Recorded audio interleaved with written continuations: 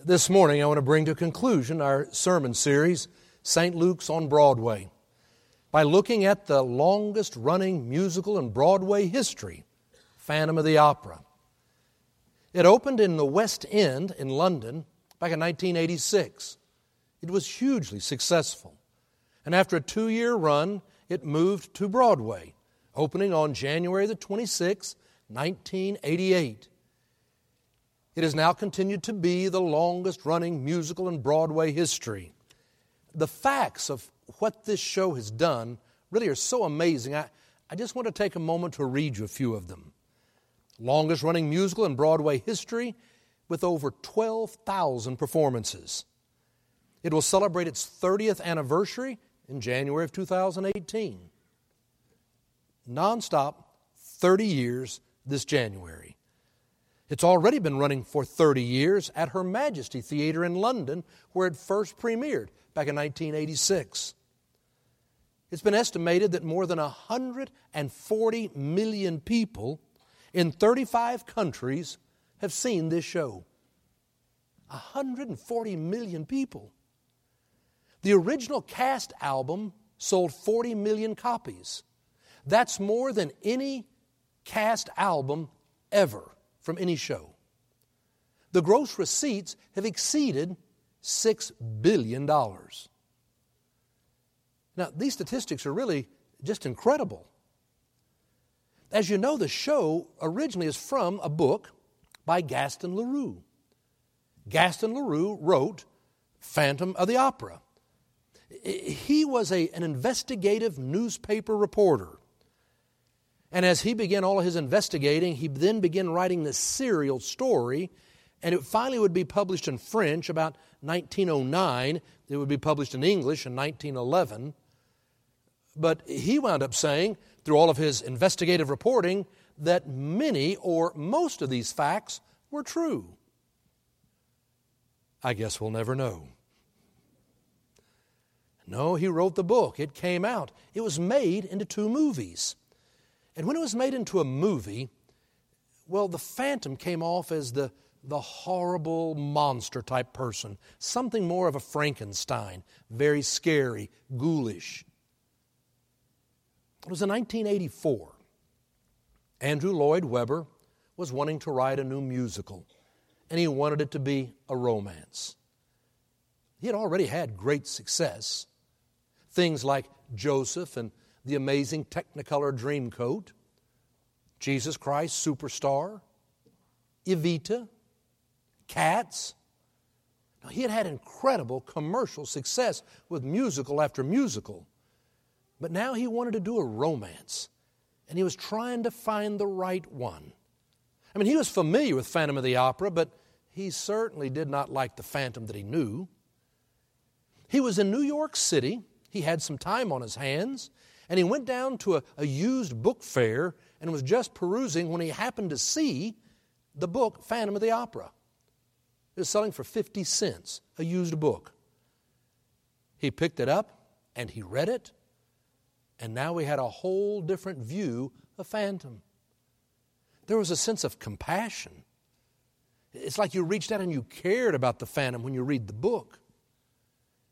I believe that Andrew was able to relate to some of those emotions of the Phantom, because I believe that each one of us could relate to the emotion of the Phantom.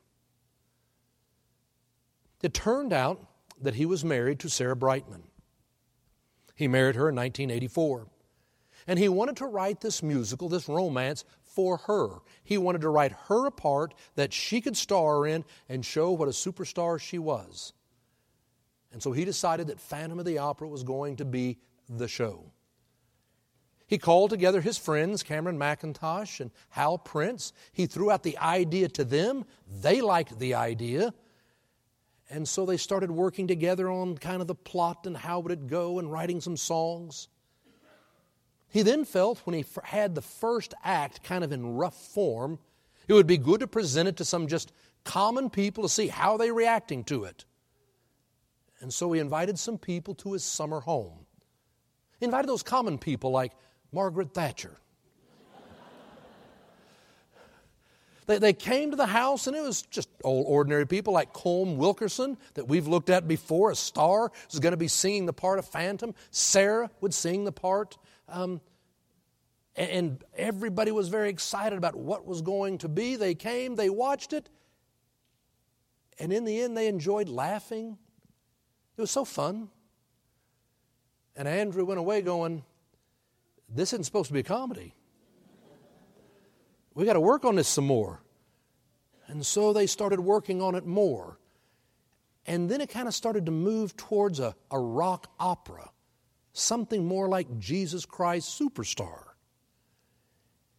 And then as they had continued to work on it some more, it finally would end as a classical musical in an opera house, with opera being a part of the show.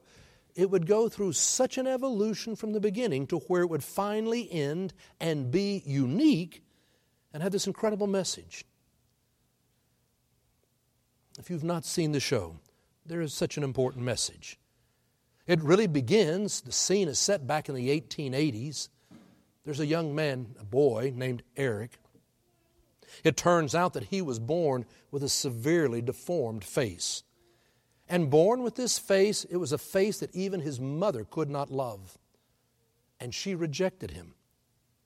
He was put into a circus, and in the circus, he then would have to wear a hat, a bag, and they would talk about the son of Satan, until finally they would pull it off and people would see his face and they would gasp and react, and it was just horrible. He was beaten. Well, one day when all this was going on, there in Paris where the circus was, there was a young woman who would grow up to be Madame Curie.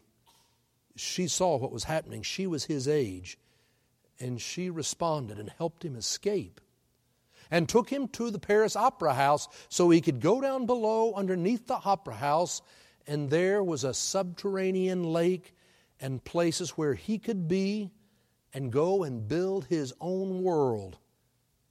He built a lair, his place, so that he never would have to see the light of day again. He was a genius, an engineer, a composer. He built his world. But then he always would begin to haunt the opera house. No one would ever see him, but you could hear him speak now and then, and there are things he wanted to go certain ways in the opera house, and people would talk about how the opera house is haunted. There's the phantom there in the opera. A woman came. She was a young woman who was from Sweden, had been a chorus girl singing in the chorus. Her father was a famous violinist, but her mother died, and then her father died. But before he died, he told her about the angel of music who would come. And so when she now came to the opera house, the phantom saw her. He fell in love with her. He believed in her ability, and he begins to coach her and teach her. She would never see him, just hear him. And he worked with her until he felt she was ready. And then one night they were going to be having a show, and Carletta was the soprano prima donna. And he made her to where she could not sing and perform. And it was Madame Curie who came forward and said, "We have someone who could replace her." So Christine came on to sing. And oh my goodness, everyone was stunned. It was a huge success. And when she was through that night, she wanted to speak to the angel of music. And so it was, she asked him, "Please reveal yourself to me." And on the night of such success, he finally did in the mirror. And she would see him, and then he would invite her into his world. She would go with him, and he would take her down below the Paris Opera House to this subterranean lake. And of course, one of the most famous scenes, and you see the pictures, is when you have all this dry ice that's making all this smoke, and there's all these candles, and they're in a gondola, and she's in the gondola, and the phantom is poling his way along over towards his lair, a place of a different world. Now, just as an aside, when they were doing this in 1986, I mean, they were really pulling out the stops and making the set so incredible. And they were really trying to go high tech, and so they now had radio controls to be able to control this gondola as it moved through this subterranean lake with all the smoke coming up, and that's how they could guide it where it needed to go while the Phantom looks like he's polling and singing. What they didn't know was they had now set up this radio-controlled system, and across the street was a firehouse on the same radio frequency. Nobody knew this until everything was going fine, many shows into it, and then one night there was a fire, and they began broadcasting on that frequency, and here was this boat moving through this, starts heading for the wings. I mean, it's heading off stage, and it goes off stage. And the Phantom just keeps on singing. It's not trying to push this thing back onto stage. This is exactly how we planned it. Another night, everything was going fine. And then suddenly, there was a fire, and it started heading straight for the orchestra pit. People were clearing out as here came the gondola. No, it led to some interesting shows in the early days. But it's such a powerful scene. Music of the night. You remember how he gets her all the way to the lair, and there she sees herself, a mannequin, and she faints, and he lays her in the bed. He goes over and he sits down to the organ in order to continue to compose music. And as he sits down and begins to compose, she comes too. She comes up behind him and she grabs the mask and she takes it off. And he screams. And he turns around and he is so angry. But then he begins to weep, saying, I want to look different. I want to be loved. Christine, who is pulled back, is moved with compassion and picks up the mask and gives it back to him. I think in that scene, you understand why this musical has played for 30 years. For it's in that scene that you and I and everyone can relate, for it is the fundamental of the human condition. We all wear a mask. We are all afraid. If you really see me for who I am, will you still love me? We all are afraid that if people know who we really are, we will be rejected. And so we wear a mask. We want to hide because we're afraid. What everybody really wants, well, it winds up coming in a song right after that, All I Ask of You, in which Raul is singing to Christine, and they sing to each other, love me. It's all I ask of you. Raul wants to be loved. Christine wants to be loved. Phantom wants to be loved. We all want to be loved. By a parent,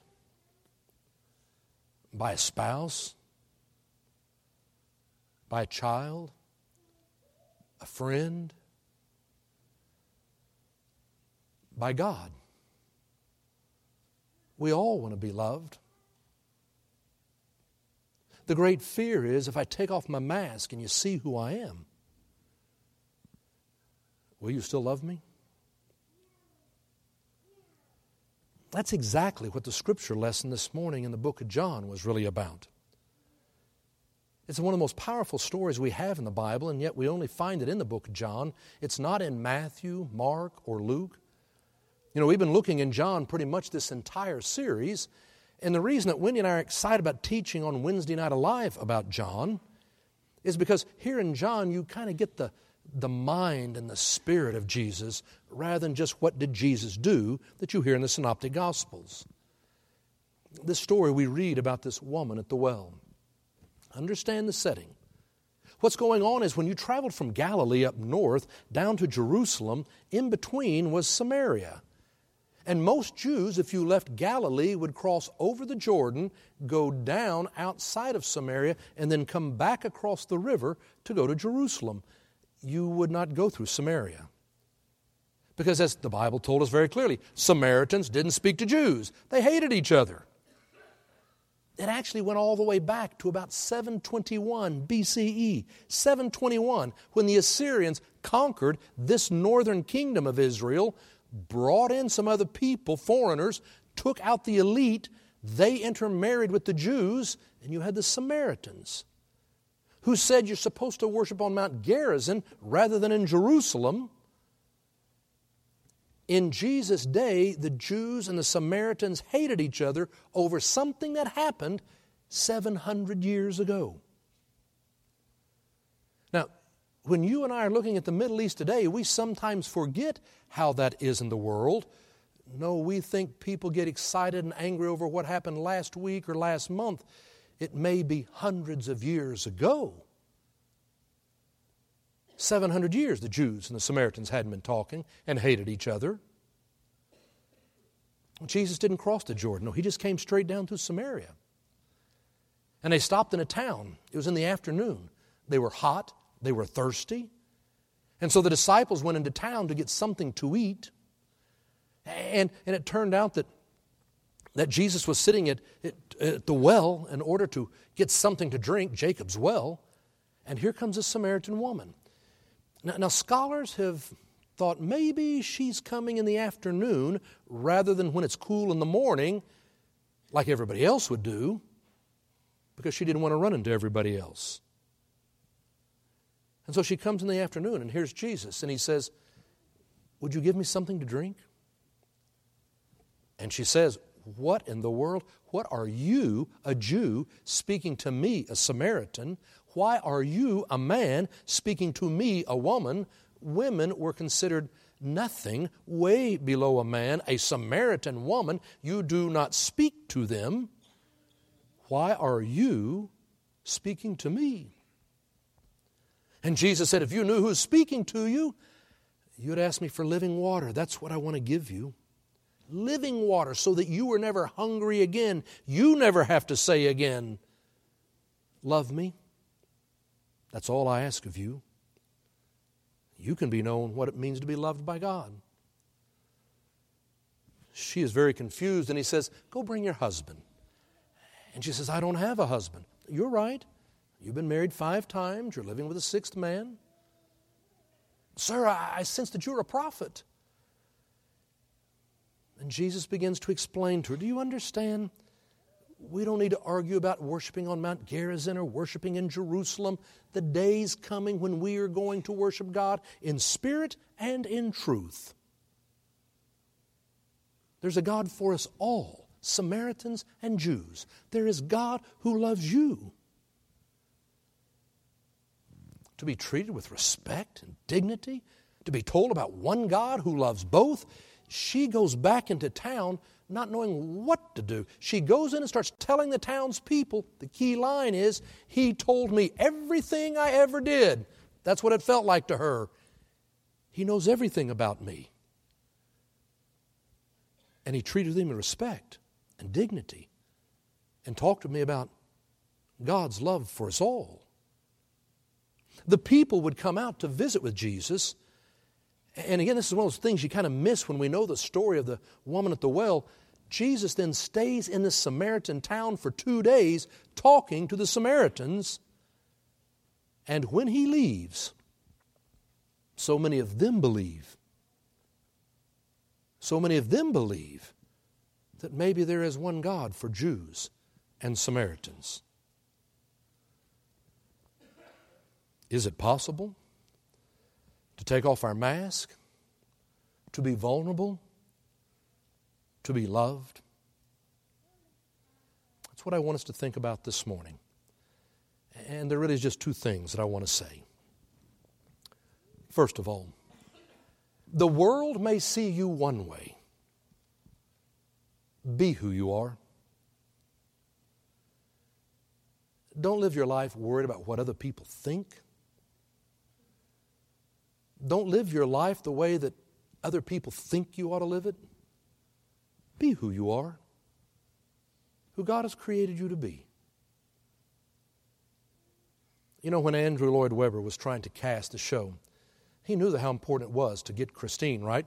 He had Sarah Brightman for that, but he had to get the Phantom right. And so he finally was looking around and decided on Steve Harley. Steve Harley was a great singer. People knew about him. He was in a rock band. And so he didn't just tell everybody he was going to be the Phantom, but he brought him in, he auditioned, he learned the part. They began to rehearse for 5 months, learning all the parts and the music. He helped create publicity. He helped to create all these promotions for the show. But he never would go public and say he's going to be the Phantom. As they got closer and closer to opening night, it was making Steve a little nervous, and he's going, why don't we tell everybody I've been named the Phantom? Well, the reason was because of what I shared with you earlier. It started as a comedy and then kind of moved to a rock opera, if you will, a Jesus Christ Superstar type. But that's really not where Andrew wanted it to go. No, he wanted it to be more of that classical musical with an opera. And he just wasn't feeling comfortable about how Steve would present the Phantom.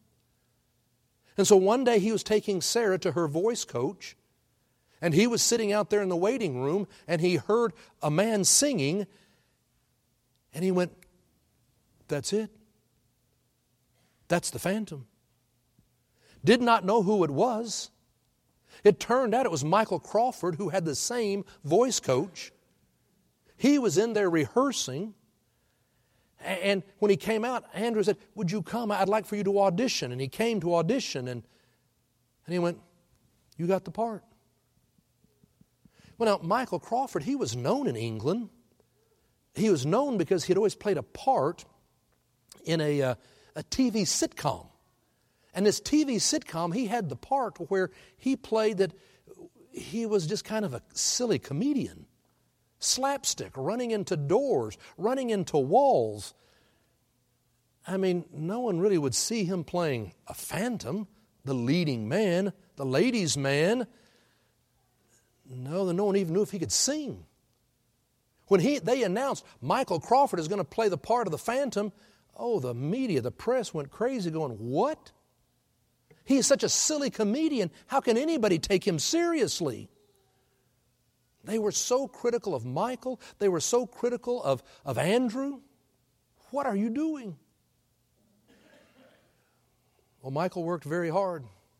And when opening night came, he was great. In fact, the next day, there's newspapers that shows the headline, "The Phantom can sing." They were shocked. He played the part so well and carried it so great. From there, he came to New York, and when he played in New York, he would win the Tony Award for Best Actor in a Musical. I mean, 2 years later, he was known as the big leading lady man. Everybody loved him and wanted to be around this debonair man, sex symbol in America, who 2 years before, everybody saw him as the silly comedian who could never play this kind of part. Fascinating thing, when opening night came along, Steve Harley went to the show with his wife. I can only imagine how hard that was for him. But he was the show, and he watched Phantom. And when it was all over, they went out.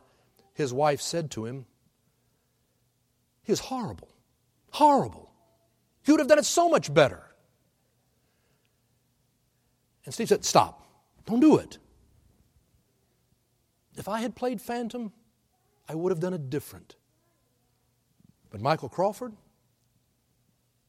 he was great. He was great."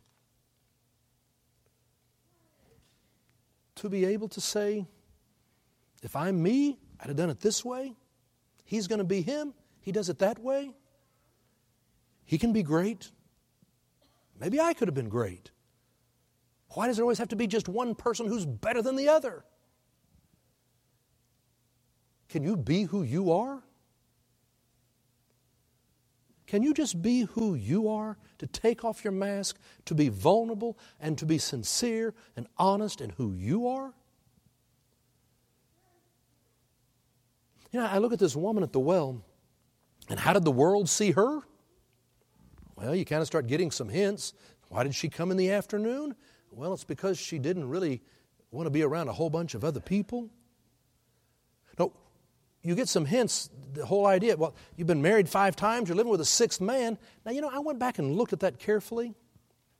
When you hear that, the first thought you have is, well, she must have been divorced 5 times. She must be horrible to live with. She must be a very loose woman out here, living with a 6th man now. The Bible really doesn't say that. She was living in a time with great disease and sickness. You know, why is it out of the realm of possibility that she'd been married 5 times and all 5 husbands had died? And she found a 6th husband, and he loved her very much, but he said, past track record isn't so good. I don't think we're going to get married. I don't know. All I know is the world saw her one way, and Jesus saw her a different way. A Samaritan woman who is a person of worth and of value and respect. And I want to tell you about the living water that is offered to you. And so, second, I believe that you've been given a gift. Will you use it? This woman at the well was certainly given a gift. The gift of God's grace. She experienced that grace, but she had another gift, and that was the gift of a voice. Regardless of how people thought about her, she went back to town to say, let me tell you about this man. Let me tell you the way he treated me. A Jewish man, the way he treated me. Let me tell you what he had to say. We're going to worship God in spirit and truth. Let me tell you about him.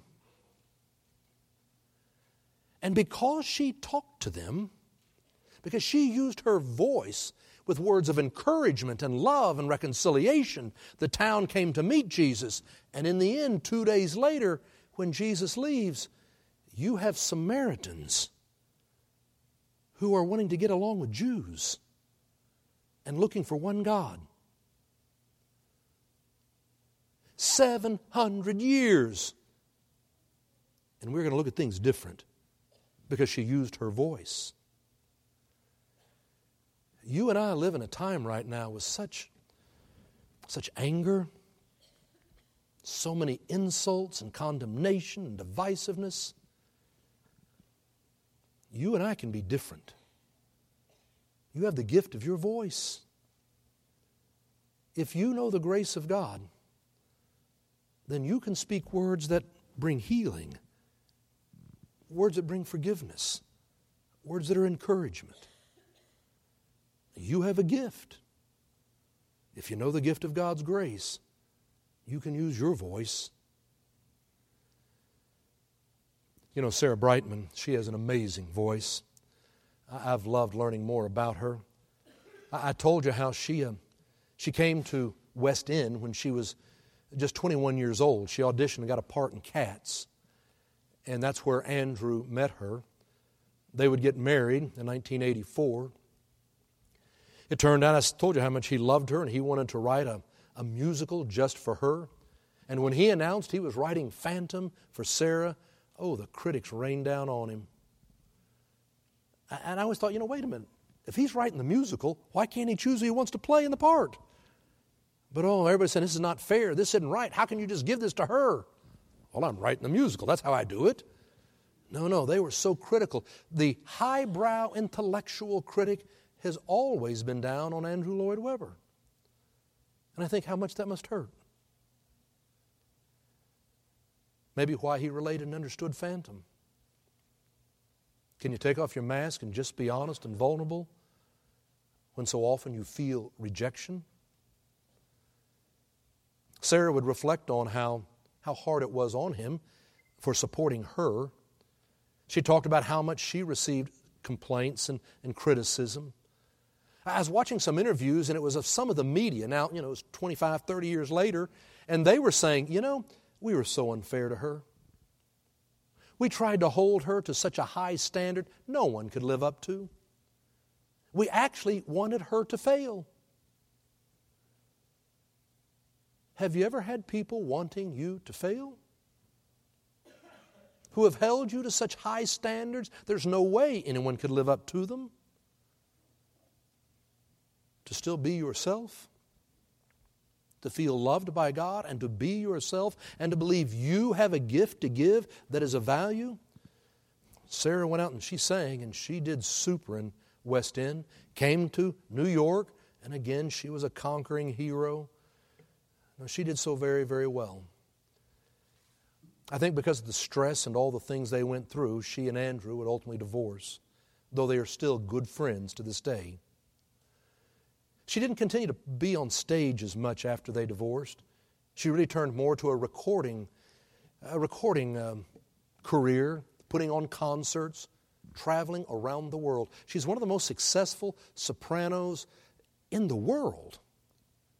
I mean, she has given concerts in 11 different languages. I mean, she's brilliant. And she goes and she sings, and I was watching so many different interviews, and I was very impressed with where she is in life in her 50s. And I just wanted to read you a couple questions and answers to give you a feeling of really what she was saying. The interviewer said, "How do you feel as you get ready to sing in front of 30,000 people in Madison Square Garden?" And she said, "I wake up and I'm grateful for what I get to do. It's a privilege to live in gratitude." Would you like to get to play Christine again in Vegas or in a movie? No. That's a part of a 20-year-old. I want to play my age.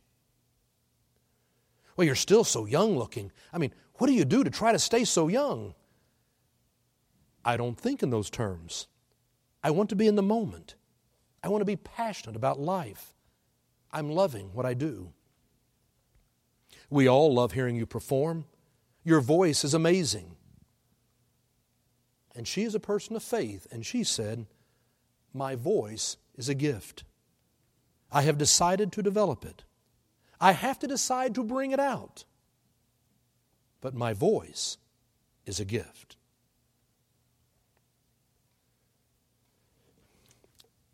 Your voice is a gift. And if you know the grace of Christ, then you can use that gift to be a blessing and bring healing in the world. It is Christ who offers living water so that you understand the words to the song, "No more talk of darkness, forget these wide-eyed fears. I'm here. Nothing can harm you. My words will warm and calm you. Let me be your freedom." It is Christ who speaks to calm your fears, to give you the courage to be who you've been created to be, so that you can take off the mask and be free.